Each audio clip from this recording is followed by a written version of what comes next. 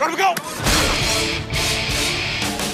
This is Buccaneers Total Access with head coach Bruce Arians. Fire them cannons! Brought to you by Advent Health. With the support of world-class expertise and whole-person care, it's time to feel whole with Advent Health. To learn more, visit adventhealth.com. Now your host, Bucs team reporter Casey Phillips, along with head coach Bruce Arians. That was quite a fun and stressful game, I imagine. Does that about sum it up for you? Yeah, it was, it's always 60 minutes. And I thought this time we played the last 5 really, really well. That's huge. And for you, I mean, to hang 55 on a team that was in the Super Bowl last year and is a defense captained by somebody like Wade Phillips, I mean, that's got to feel pretty good. Yeah, I thought our offensive staff did a heck of a job. I mean, Harold Goodwin and Joe Gilbert did a great job of game planning how to block Aaron Donald. And he really wasn't a factor. We ran the ball well. I thought Jameis had a heck of a ball game, and can't say enough about Chris Godwin. Yeah, I can imagine there's going to be some other people around the league wanting to see how you guys contained Aaron Donald like that. That seems like some information that is hard to come by. And I feel like that one of the biggest storylines from the game was the idea of how, last week you guys had the big lead and weren't able to finish it out. And then this time you guys were able to make the plays necessary to come out with the W. What felt different out there in terms of the way the team handled having a big lead? Well, I think just having been through one of those games, you learn from it. And, our guys at halftime were really focused. Things didn't always go good in the second half, but our offense kept bouncing back and scoring points. And then we get the big turnover. Defensively set up 4 touchdowns. So it was a great team win. How much harder is that on the road, even when momentum can really feel like a big thing? There were times that you could feel the crowd get into it, and it can feel like those moments where you feel like this is sort of what it hinges on. Yeah, I thought our team really showed its resiliency after the interception for a touchdown. It was 45-40, and we go right back down the field and get a big field goal. Yeah, that's huge for sure. And I know one game, we always say it's just one game and it counts the same no matter what, but it's amazing how different 1-3 and 2-2 can sound. Oh, yeah, and to win a game against that opponent on the road for a young team, there are certain wins that mean more to them as far as their belief in each other and the system and everything else. Those can go a long way. How have you seen them buy into the system and each other so far? It's been fantastic. I mean, just the ebb and flow of the game, defense, getting turnovers, offense, turning them into touchdowns.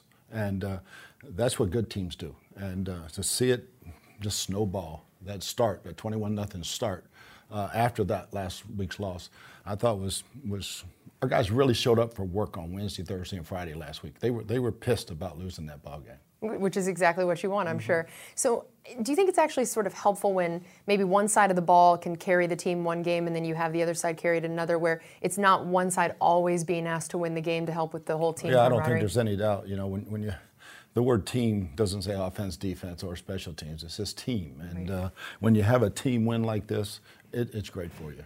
And, I mean, you guys have had to go against Christian McCaffrey, Todd Gurley, and Saquon Barkley 3 in a row. That should just not be allowed. That's just mean. But then, man, you guys have handled it pretty dang well. I don't know the exact statistics, but it's like 69 yards of rushing against those 3 guys. And Todd Bowles did a great job, and our front 7 has been very, very physical.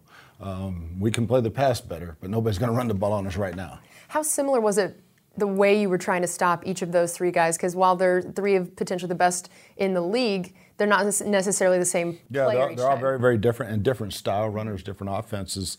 Todd came up with a great front last week that he put in to stop the run. The first play of the game, they saw it and like, yeah, we're in trouble. So it was, I don't know if I've ever seen anybody attempt that many passes, but I know this, I've never lost anybody attempting that many passes. Yeah, that's a really great point. And speaking of that, how do you rate what you guys were able to do on defense? Because I think it's a very confusing game, and Shaq Barrett actually talked about this after the game, how everybody was saying, man, you guys got all this pressure and you got the 4 turnovers, and he's like, but we let them score 40-plus points. We gave up, Jared Goff is throwing for 500,000 yards. And yeah. So how do you rate what the team did on defense? Well, I go by the turnovers and scores and setting up scores. We scored on defense. We set up 4 scores. So that's hard to lose. You go out on the road and you're +3 in a turnover battle, and you're scoring touchdowns off those turnovers. That's a great recipe. Yeah, and speaking of Shaq Barrett, I'm going to clearly be having to ask you about him every single week, and I'm sure you're probably not going to get tired of talking about him. No, he's just, he was so close a couple of times. He got blocked in the back twice and didn't, or would have had sacks, but that last one was huge. And they're going to have to start doing things like that to him to stop him, it looks like. Well, yeah, no, and again, Larry Foote did a great job of switching from left to right, and some other guys. Vita had a really good inside pass rush.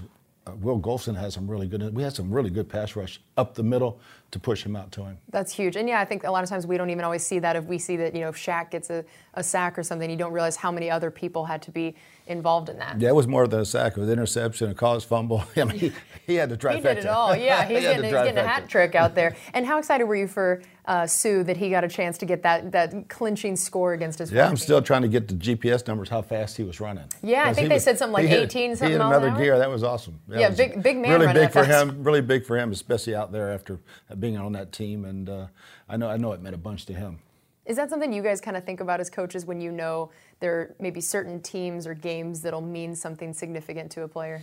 Yeah, sometimes you have to watch because guys get overhyped. Yeah. Sue's not one of those guys, but he did have a different edge about him. Yeah, which, I mean, he's already got an edge, so that creates quite an edge there. And Jordan Whitehead got his first ever career interception. What did you see from that play, and then overall just what he's been able to do? He wasn't a running back, that's for sure, because he didn't follow his blockers. But it was a great tip ball again. I believe it was Shaq, and he found the ball, and just follow your blockers next time. You might go to the end zone. Yeah, this is the message. This is what I love about coaches is even though you did something good, there's always something you can do better. Overall, what have you seen from his play this year? He's been very productive, and he can still get better, but he's been productive in every game. And I know the defensive backs overall last game, you weren't as pleased with their performance. How did you rate what they were able to do this week? What were some of the things that it seemed like they did take from last week and learn?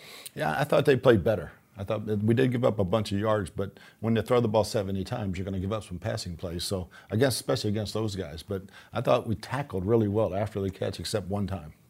And Levante David, also one of the people who got a turnover, and he's a guy that Bucs fans have gotten to see be so good at forcing fumbles and interceptions, and he hasn't gotten necessarily some of the Pro Bowl recognition because of the type of position he was playing. But explain how good he is at some of those big major moments. Oh yeah, because he's got that nose for the football. So he's always hitting the ball when he's tackling it.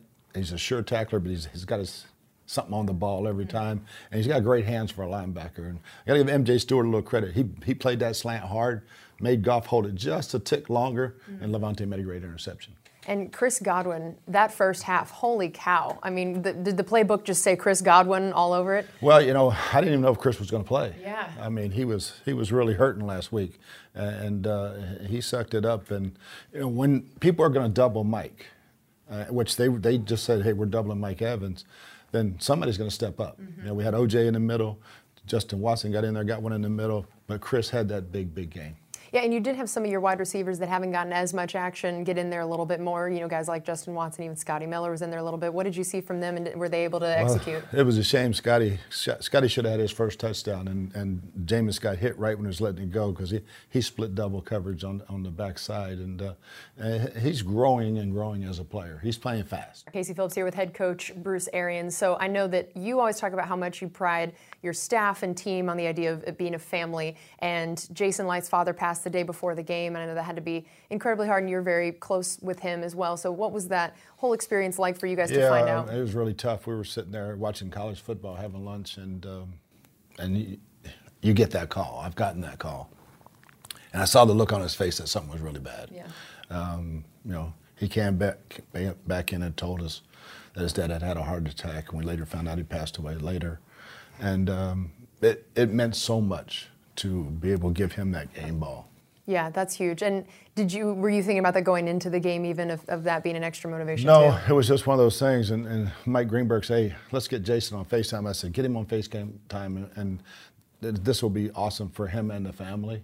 And the guys just rallied in the locker room. I wish we had a bigger locker room. That thing was terrible. But to really appreciate it more, and then going around to each guy, it was really touching. That's incredible. And you could tell, I'm sure, that it meant a lot to him as well. Oh, yeah. Yeah. So for you, why is the family atmosphere of your team and staff so important to you?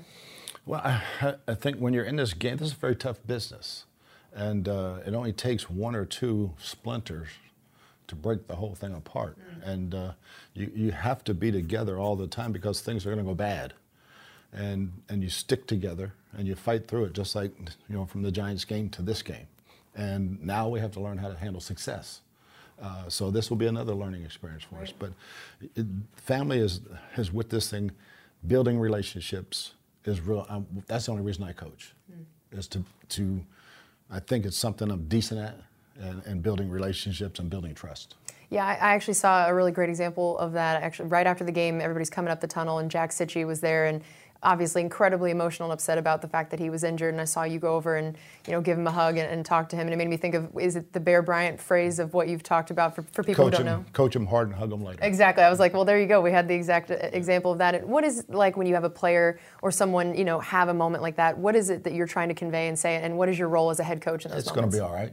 It's going to be all right, and I think we've got good prognosis for Jack. Hopefully it's just going to be a couple of weeks. Good. And get him back out there, because he's doing a great job on special teams. Now going up against New Orleans, got the last division game on the road. I know this would be another huge one to get to start off this series of road games. So what is it for you that you look at this game of overall, of course, Bridgewater versus Breeze, a lot of people wrote them off when Breeze goes down, that you just think that's it, oh my gosh, but they seem very much built to withstand that. Oh, yeah. Sean's done a great job. Sean Payton's done a great job of having that quarterback room set, just in case, and re-signing Teddy Bridgewater, who I think is a heck of a player.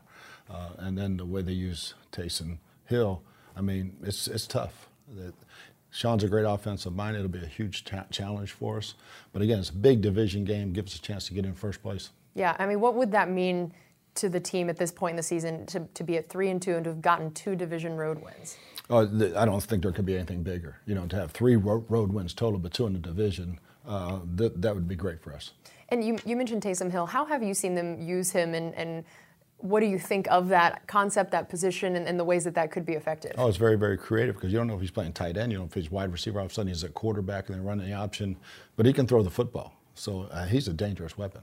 What does that do to our defense when they have somebody like that, whether it's him or another team that uses somebody like that? What all does that make you have to worry about? Well, you have to be very, very aware when he crosses the sidelines and gets on the field. You got to know where he's at all times. And Bridgewater, if he's the one that's out there, I know Breeze keeps talking about how he's going to try to beat that timetable, but assuming that it is Bridgewater that's out there, what have you seen from him and the type of quarterback that he is, especially compared to Drew Brees? What are the pros and cons of each of them being out there? Well, Drew's been in that system so long that you're not going to fool Drew Brees. Teddy's not been in it that long, but again, he's a very, very bright guy. He's a pocket passer who's got some mobility. So you got the bootlegs and some things, but you pretty much know he's going to be in the middle of that pocket. For us, again, it's going to start with stopping Alvin Kamara. Right, yeah, so I was going to say that it's not like they don't have other weapons, of course. So Alvin Kamara, Michael Thomas, guys like that, who are some of the other guys, and what are the big things that you have to be aware of? Well, Teddy Ginn taking the top off, but it all starts with Alvin, because he is one of those backs that's a great receiver. So you can split him out, you can put him in the backfield, jet sweeps, reverses, all the things that they do creatively with him. But then Michael Thomas on third down and moving the chains. He's the chain mover. And again, we're just continuing the streak of you guys having to go against these amazing running backs. So what are the things that have worked these last few weeks that you feel like would also potentially work with Alvin, and what are the things about him that might be different than the other 3 guys? Well, for us, it's tackling. We've been doing a very, very good job with the front 7 of tackling. And, we let Gurley get out one time and miss 2 tackles on him. But tackling well and then playing him out in space, in man-to-man or zone. And how do you feel like we've talked a lot about now the Saints offense, looking at their defense, how well does our offense match up with them, or where are some of the places that we might be able to take advantage? Well, I don't think Mike will see double coverage all the time. I think they've got some young corners and a safety back there that are really good ball hawks, but I think they'll play more man-to-man than we saw last week. So again, I like our matchups. The dome is very, very loud. We got to block Cam Jordan. And they do have a lot of blitzes, a lot of pressures. Handling the noise will be critical for our offensive line. Yeah, you mentioned last week how you guys do pipe in crowd noise typically every week at practice. Is that going to be even more of something you emphasize this week, of making sure that the guys are you're testing your calls and signals and making sure the offensive line is good? Yeah, we'll turn it up even a little bit louder this week, because I don't know if there's any place louder than the dome. And Thursdays and Fridays, whether we're home, it's our defense, and we're on the road, it's our offense. Do you feel like it is one of the hardest places to play? You said it's one of the loudest. Does that make it one of the hardest? That makes it one of the hardest. Plus, they're a really good football team. Yeah, that combination stuff. Yeah, that's a pretty big combination. For looking at what you guys have accomplished to this point, I've heard so many people talk about the the record even going into the Rams game didn't reflect who this team was, and I think the Rams game seems to reflect more now that 2-2 and getting a tough win that way. Do you feel like now you're starting to garner more of the respect around the league for what you have? Like, you guys knew what you had in this building. Mm-hmm. Do you feel like other people are starting to see it? And really, we talk about that. Just keep it here. Don't listen to the outside noise. The people patting you on the back this week will be stabbing you in the back next week. So that's the nature of the beast. So that's true. Just go about coming to work Wednesday and getting Wednesday's work done, whether you win or lose. What kind of pressure do you see the Saints being able to get defensively, and how have you seen Jameis handle that in weeks already to this point? He's handled it pretty well. He's moving around in the pocket really well. He did take another sack. I like just throw the ball away sometimes. Mm-hmm. But right now he's still trying to make plays all the time. But Cam Jordan, he's a special cat. Davenport, they've got good pass rushers. I don't know if Sheldon will be back in the middle, but they have good blitzers also, really good linebacker blitzers. So it's going to be a test. And how important was it to see Matt Gay get a bounce back week? That was huge. I mean, we've got all the confidence in the world, Matt, and that 57 yard or whatever it was. I didn't blink. I mean, I'd seen him make it in pregame. So just go on out there and we've got a lot of confidence. He's going to have a great career. One kick will not define his career. Yep, that's awesome. That's great to hear. I love this. We get a chance to talk a little bit about your family foundation, and you guys have an event coming up. So tell us, first of all, about the foundation and what it is that you guys are really passionate about. Yeah, our Arians Family Foundation was formed. My wife was a court-appointed special advocate, CASA, here in Florida called Guardian Ad Litems. And that's the positive person in a child's life who is in the foster system through no fault of their own, either abuse or neglect. And they're that one person that's their voice. It's the kid's voice. And I've watched her save these kids one at a time for so many years. Once we got the platform to raise more awareness, raise more money, and just help our kids. They're our future. Yeah, that's huge. And so you guys have your actual event coming up, and it's the first one here in Tampa. So you guys have done these other, when you were in Arizona and other places? Yeah, we did a great number in Arizona and Georgia. Golf tournaments, dinners. This is a very fun one because it's just dinner.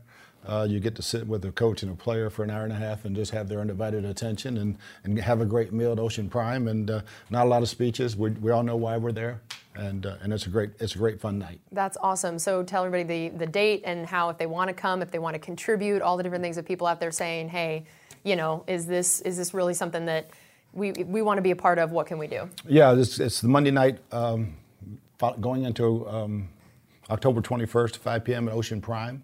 And it's right after our open date, coming back from London, so I'll be ready up and have a great night. Yeah, you'll get a jet-lagged Bruce Arians, which is probably an even more honest Bruce Arians than we get now, so there's no downside. So yeah, it's going to be a lot of fun. That's huge. And how great is it to be able to be in a position to have, you mentioned having a platform. Mm-hmm. When did you realize that you had that chance as a head coach to be able to really make a difference? Well, as an assistant coach, I used to really rally players to help the cause of CASA, and then as soon as we got a head coaching job, we started the foundation. And I just think it's our duty to be a huge part of our community. We'll have more events coming, bigger ones, and this is the first one. So we're always really happy to have the first one, and it's just part of our jobs. And how have you already seen Tampa sort of embrace you guys and what you're about? Oh, it's been fantastic. We've gotten great support, and look forward to seeing everybody out that night, and October 21st. Have you told the players about this event and your cause? And this one's easy to get the players something. Yeah, it's a free meal. Yeah, that's all it takes. That's all you had to tell them. That's awesome. Well, thanks so much, and congratulations again on that big win. Thank you. We're going to have plenty more on Buccaneers Total Access. We're going to get a chance to hear from Director of Athlete Performance, Dr. Greg Skaggs, and Director of Performance Science, David Hamilton, get a feel for what all this sports science stuff is all about. This is Buccaneers Total Access, brought to you by Advent Health. This is the Buccaneers Radio Network. Buccaneers Total Access, brought to you by Advent Health. Now more with head coach Bruce Arians and Bucs team reporter Casey Phillips. Welcome back into Buccaneers Total Access. We are now joined by Director of Performance Science, David Hamilton. And again, every week we're doing this where the first 30 minutes is with Coach Arians. Second 30 minutes, we have a different assistant coach with us. And Dave, you're the first one that's not a true position coach like what we think, that we're having people in here that are going to do the sports science stuff. And this is a new concept for Bucs fans to even kind of understand what it is that you guys do. So I guess first and foremost, thank you for joining us, but also just tell everyone a little bit about what your actual role is. Okay, it's a pleasure to be here. Let me start by saying that. So the role itself is really about trying to work with all the other departments. We've got the coaches, we've got strength and conditioning, you have medical, you have nutrition. It's trying to, number one, kind of work with those departments so we can deliver the best product we can. And so I guess the way I describe it to people is we're trying to remove subjectivity from performance decisions. We want to take away the guesswork and base what we deliver to the athlete on fact rather than fiction. So nowadays, a lot of that involves technology. But as a result, we're starting to gather more and more information on these athletes. We have to still make sure through checks and balances that it still aligns with what the coaches think are good and bad. So the role really is a way for us to make sure that ultimately we have all our athletes available to compete. We want to make sure that our athletes are available to get on the field, because if they're not, our chance of winning obviously declines.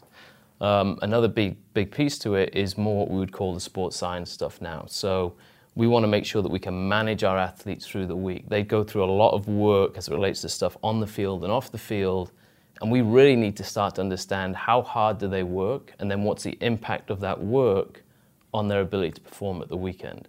And so the more we can get information around that, we're in a much better decision to help coaches in regards to training load, volume, time on feet, and some other pieces that we might look at around travel as well. That's huge. And yeah, travel is a big part of why we had you on this week, because Coach in his show last week was talking about how when we asked him what's the biggest factor going to be in the team coming out of this crazy 5-game road stretch doing well, and he said sports science. So let's talk specifically with all these road trips. How does that change things for the players and what you guys are going to need to do, and how would it be different than just a 5-game home stretch?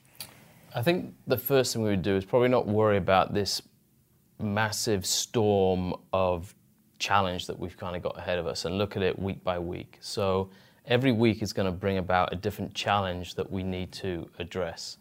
So obviously this week we had to go to the West Coast. In that regard, you're going east to west is the way that we would look at it from a kind of an athlete preparation standpoint. And we know for every hour that you travel east to west, you need a half day to recover. But when you go west to east, which will be us going transatlantic to London, for every hour change there, you need a day. Wow.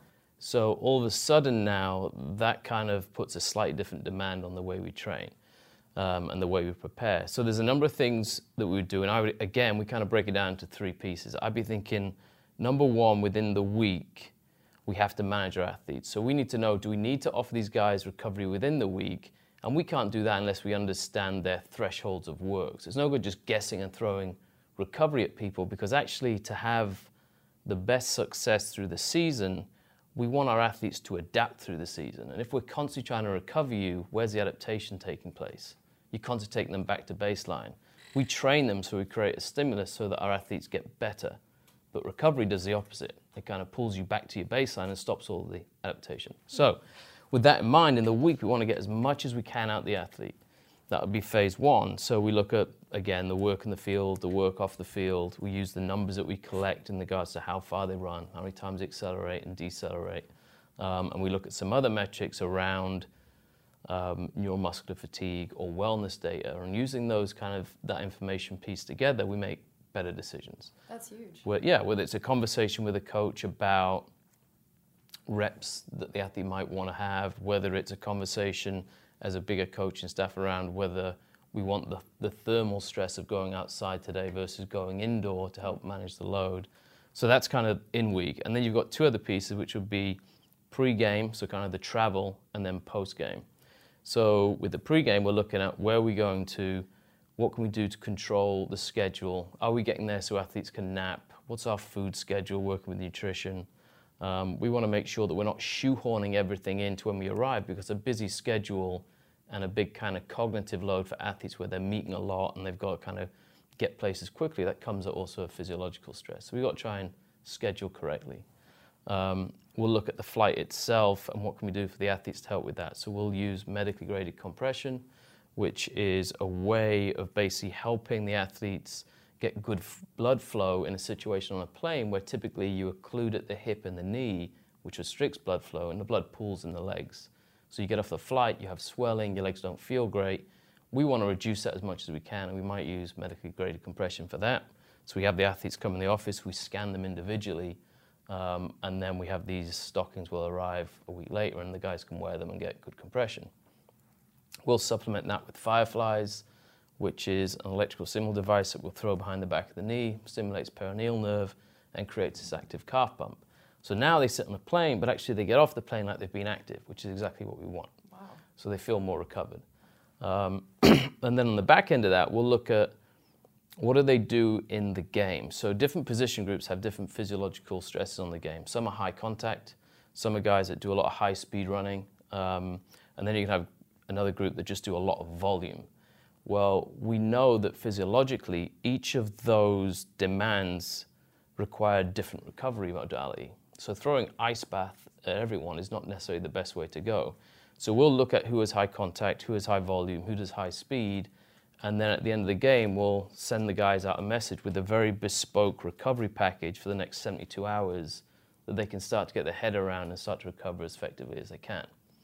So that's a long-winded answer, but incredible. For the next 5 weeks, we'll just look at each week individually and work out how do we maximize our bang for our buck with the athlete. That's incredible. We're talking to Buccaneers Director of Performance Science, David Hamilton. So you mentioned the technology, and I mean, a lot of data, that all of what you just said is very dependent upon knowing the data of each individual athlete. What are some of the things that you guys use to get that data?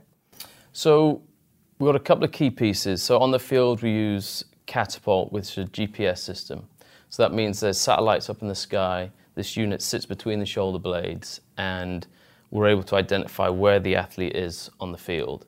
And then through that satellite system, we know over time where they move to, and we're able to then work out how far they run, how fast they run, the acceleration, deceleration piece that I spoke about. Within the unit, again, is a secondary layer of what we call a triaxial accelerometer. So that's kind of telling us the forces that the athlete is going through whenever they move. So based on that information, we can get a little bit more detail around the type of work that they might be doing. We also use a Nord board, which is a device where the athletes will come in when they're in a lift, and we'll look at their hamstring strength. We want to kind of do as much as we can to reduce the risk of injury. So if we can identify some imbalances within our athletes that we think may predispose them to an injury, we want to try and reduce that as much as we can. So therefore, we'll individually prescribe to make those corrections for the athlete. We use a force plate, it's the same principle. It's a biplate, so it's basically two plates together. So when the athlete does any jumping, hopping, landing, we can see whether they've started to develop an imbalance left and right leg. And that's kind of natural with the demands of their position as well. No one is perfectly symmetrical. So we just want to look at the trends over time or through a season to see if things start to develop for the athlete, and then what can we do to help them, to help manage them to reduce that. They're probably the biggest ones right now that we're using. The other piece we have is an AMS system where every other day we'll get some other kind of wellness type questions from the athletes. So we'll ask them how well they've been sleeping. We'll get an idea of hydration that we do as well, which is 2 or 3 times a week. We'll get an idea of muscle soreness. We'll get an idea of general mood and motivation. And based on all that information, we kind of pull it together to start to work out, are there trends with these athletes that we're starting to see week to week? That's incredible. How about if you take us through with one player, if you were to pick, just a certain player, what your interaction with them would be like over the course of a week, and what all might happen based on different things that could have occurred during the game, during practice, that would change how you have them operating that week? Yeah, I could probably do it generically without... Yeah, we don't need to pick a specific guy. A particular athlete. But let's say, so today they've come in at the end of a game. We go through all of the game data that we've just seen from Next Generation Stats, which is provided by the NFL. We compare it to our GPS data in the week. So we kind of take their data, we clean it up, and we make it look the same as ours. From there, we start to get an idea of whether this was for them, relatively compared to a normal game, was this a hard game? Was it an easier game? And immediately we're in a situation to decide, okay, where did they need to be in the next 24, 48 hours with their workload? So they're either going to do additional stuff today, or they're going to get some more kind of active or passive recovery modalities. Then we won't see them again till Wednesday. When they come in on Wednesday, they'll come in for a lift. We'll get the jump data, so we'll see where they are from a speed power standpoint. How have they recovered now in the last 48, 72 hours? We'll get a wellness marker. So we'll ask them 3 questions about how well they've slept. I've just realized I'm doing this. I'm telling everybody all the secrets. All the secrets, all the secrets. It's all right. I don't think the other teams listen to this. It's okay. Yeah, you know, we'd like to think we're a big deal, but I don't know that other teams are really using us for recon. It's not that big a secret anyway. So we get all the wellness stuff, and we'll look at their sleep quality, their mood, and muscle soreness. Then we'll start to get all the GPS data that we'll start to collect now on Wednesday, Thursday, Friday in training, and we'll start to see how they manage that work. We'll next see them again on Friday or Saturday. We'll get the jump data again. We'll get the wellness again. So now we have an immediate snapshot of how has the athlete changed in those markers during 2 or 3 days exposure of training. And then we go into the game week where we have another 24 hours to do whatever we think we can do to put the athlete in the best place to be fresh for game day. That is incredible. This has been so enlightening and fascinating. Thank you so much for being with us. We appreciate it. No problem. That's awesome. We still have plenty more coming up here on Buccaneers Total Access. We're going to be joined actually by Director of Athlete Performance, Dr. Greg Skaggs, to continue this awesome conversation about all of the sports science things that the team is doing now. Again, we still have plenty more coming up. Buccaneers Total Access brought to you by Advent Health. We'll be back. This is the Buccaneers Radio Network. You're listening to Buccaneers Total Access, brought to you by Advent Health with head coach Bruce Arians and Bucs insider Casey Phillips. Welcome back into Buccaneers Total Access. Earlier we had head coach Bruce Arians on, and then we also had our Director of Performance Science, David Hamilton, and now we are joined by Director of Athlete Performance, Dr. Greg Skaggs. Thanks so much for being with us. Thanks for having me. This is our sports science show because last week Bruce told us that he felt like sports science was going to be the biggest thing that helped with this long stretch of road games. And so we figured for everybody out there that was going sports science, what is that we would help them out. So tell us first of all a little bit about how you got to this job, what your kind of past roles were, and then what your role is here. Sure. So I initially trained to be a family physician, and then I decided that I wanted to work with athletes. So I did a fellowship in sports medicine. And initially I went into private practice and worked with athletes in private practice, and then eventually I was recruited by the University of Oregon. And so then I worked at the University of Oregon for 13 years full-time as a director there, helped them build a performance team, a performance center, and then got recruited to start looking at different professional teams. Initially it was actually the Philadelphia 76ers that interviewed me, and that led to other professional teams thinking about the way they do things, and then Tampa Bay called, and here I am.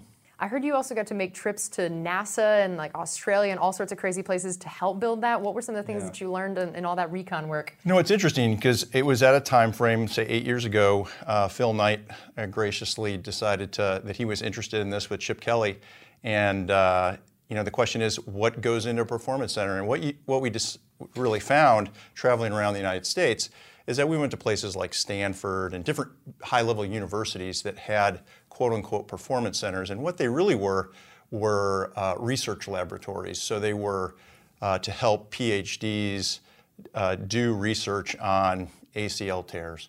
And they really weren't centers that were doing an intervention with a team. So it was all research-based.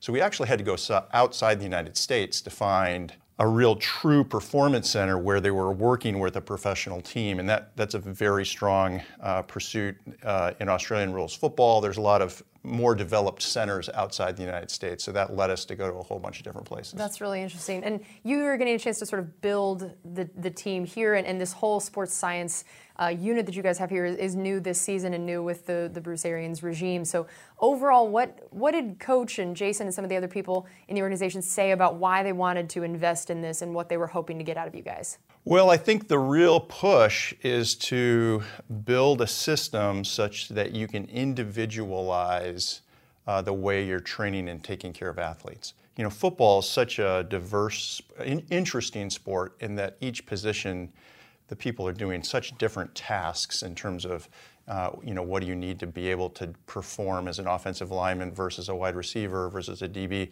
So to be able to break that down in a very objective way, and even within, let's say, one position group, you have to then take in the fact that these individuals are oftentimes have very different strengths and weaknesses.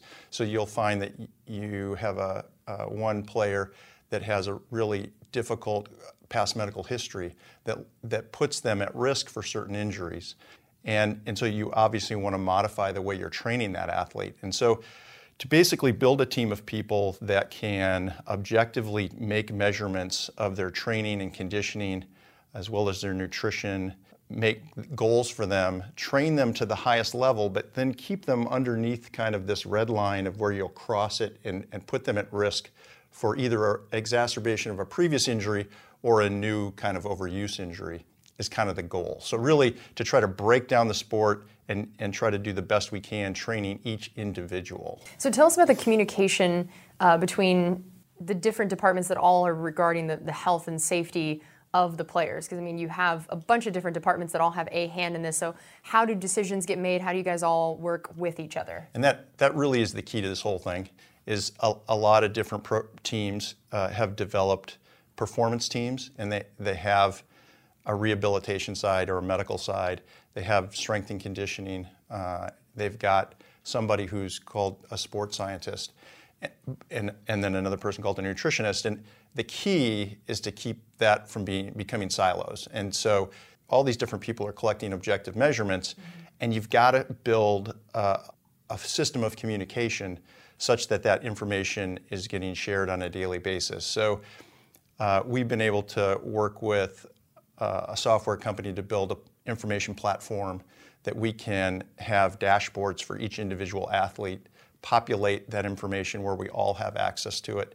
And then typically it also leads to daily kind of huddle-ups after practice is over, after we've all had a chance to look at each other's data to say, okay, let's talk about tomorrow. The other key to this plan is once the performance team has had a chance to get together and come up with a consensus about what do they think each athlete or what position groups need things tweaked for tomorrow, that you then have a coaching staff that is willing to listen to that and actually make changes.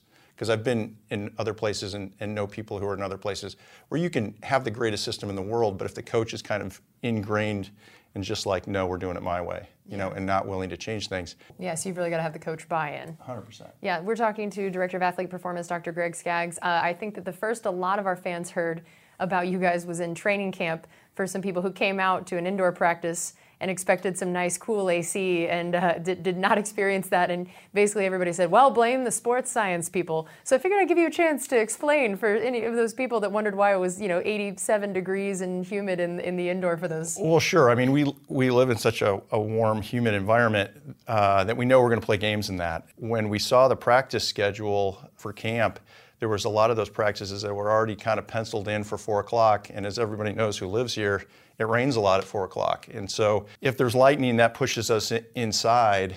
And if we just left that at 70 degrees and we practiced at 70 degrees, it'd be really comfortable for everybody.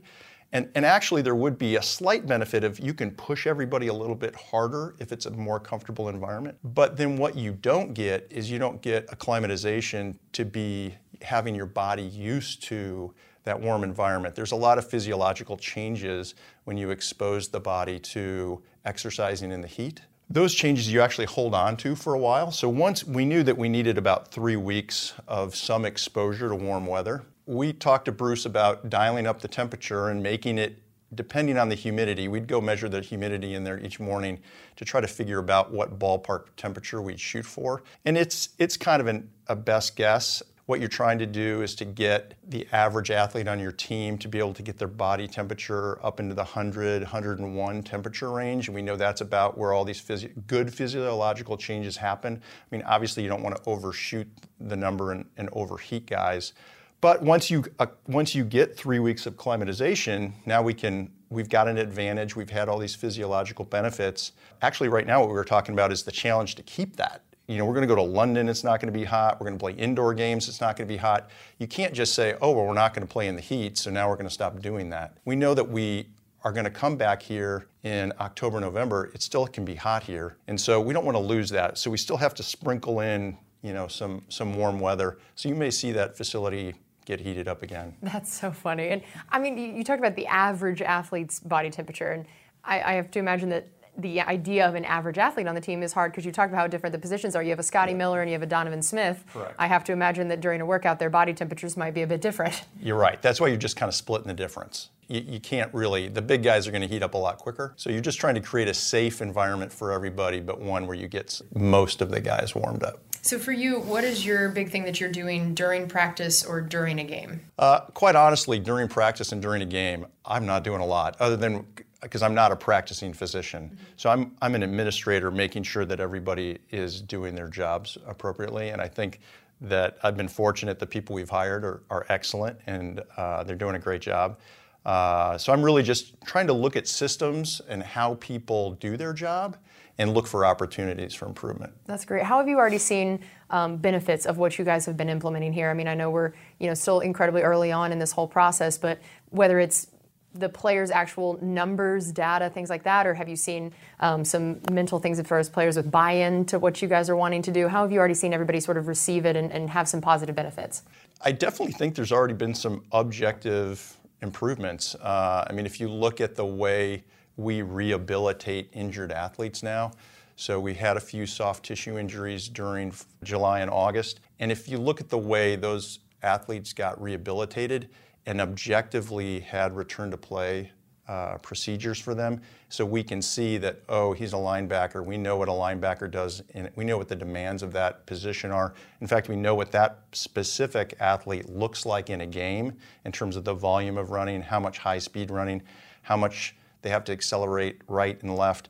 We know what that profile looks like, and so as they make their way out of the training room back into outside, having to do some running, we can monitor that until we know that they're accumulating similar game loads and similar speeds and accelerations such that we can feel good about letting them return to play. And it's not just a subjective, well, how do you feel? Do you feel 80%? You feel like you can go? Kind of that was the old school way of doing it. Doing it this more objective way, you can feel much better about people returning safely and not having a recurrent injury. And so far, that's borne out to be true.